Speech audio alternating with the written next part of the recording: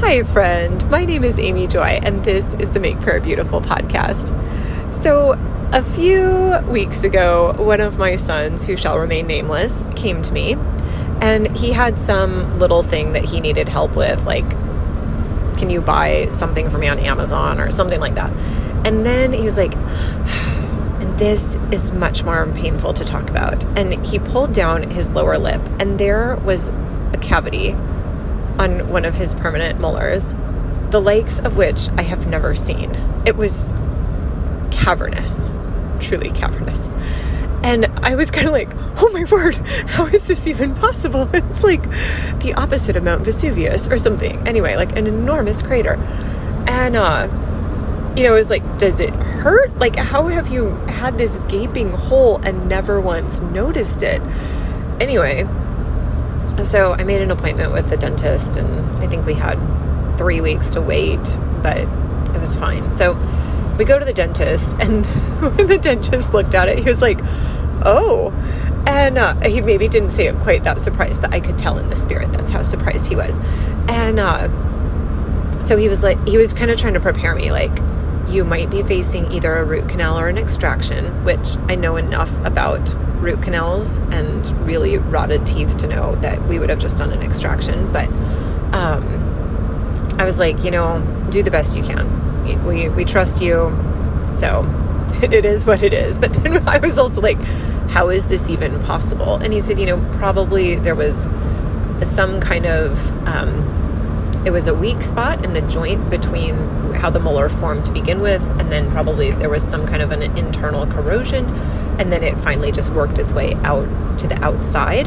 So that was how it could stay kind of in stealth mode for so long.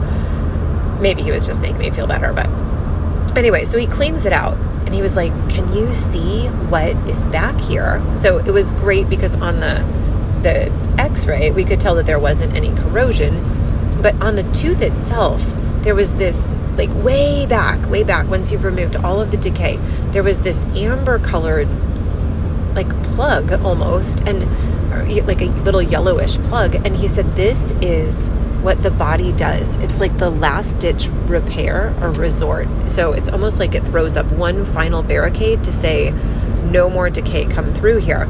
And he said, probably also the root itself has receded a little bit in order to avoid being touched by the decay.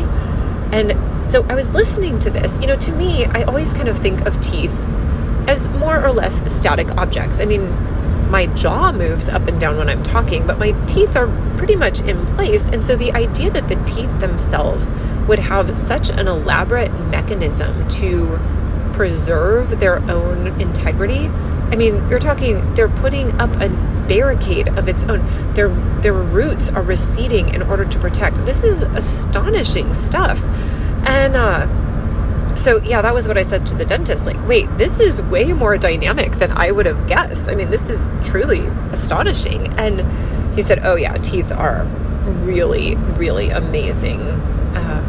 So anyway, he managed to drill all of this nasty stuff out without my son jerking or being in pain. So there were no anesthetics involved. He patched this enormous cavity up with very short, it just didn't take hardly any time once he had gotten it all drilled out. But I think what I want to celebrate with this, and the reason why I'm even making this an episode, I guess there's a part where it's like, yes, friends, I also go through the sorrows of life, like children who don't brush their teeth often enough or something. Like, it's a thing. But I think there's something that is just so beautiful and worth celebrating, that the Lord designed our bodies so intricately that even the decaying tooth has multiple layers of protection to preserve its integrity as long as possible. And so, Lord, I just thank you that you are the good creator. I thank you, Lord, that as we prayed that tooth would be preserved, really, despite all evidence to the contrary, like that tooth really should not have been intact still, just because of the amount of decay. But Lord, thank you that you did indeed preserve it. Thank you that you created mechanisms for us that allow the roots to recede and allow the barricade to be put in place. You're just so astonishingly good. And God, I feel like I'm impressed again so often with your incredible goodness to us and your incredible attention to detail. I mean, it shouldn't be surprising to me, but it still kind of is. And so thank you for being that good of a God. I worship and adore you. Amen.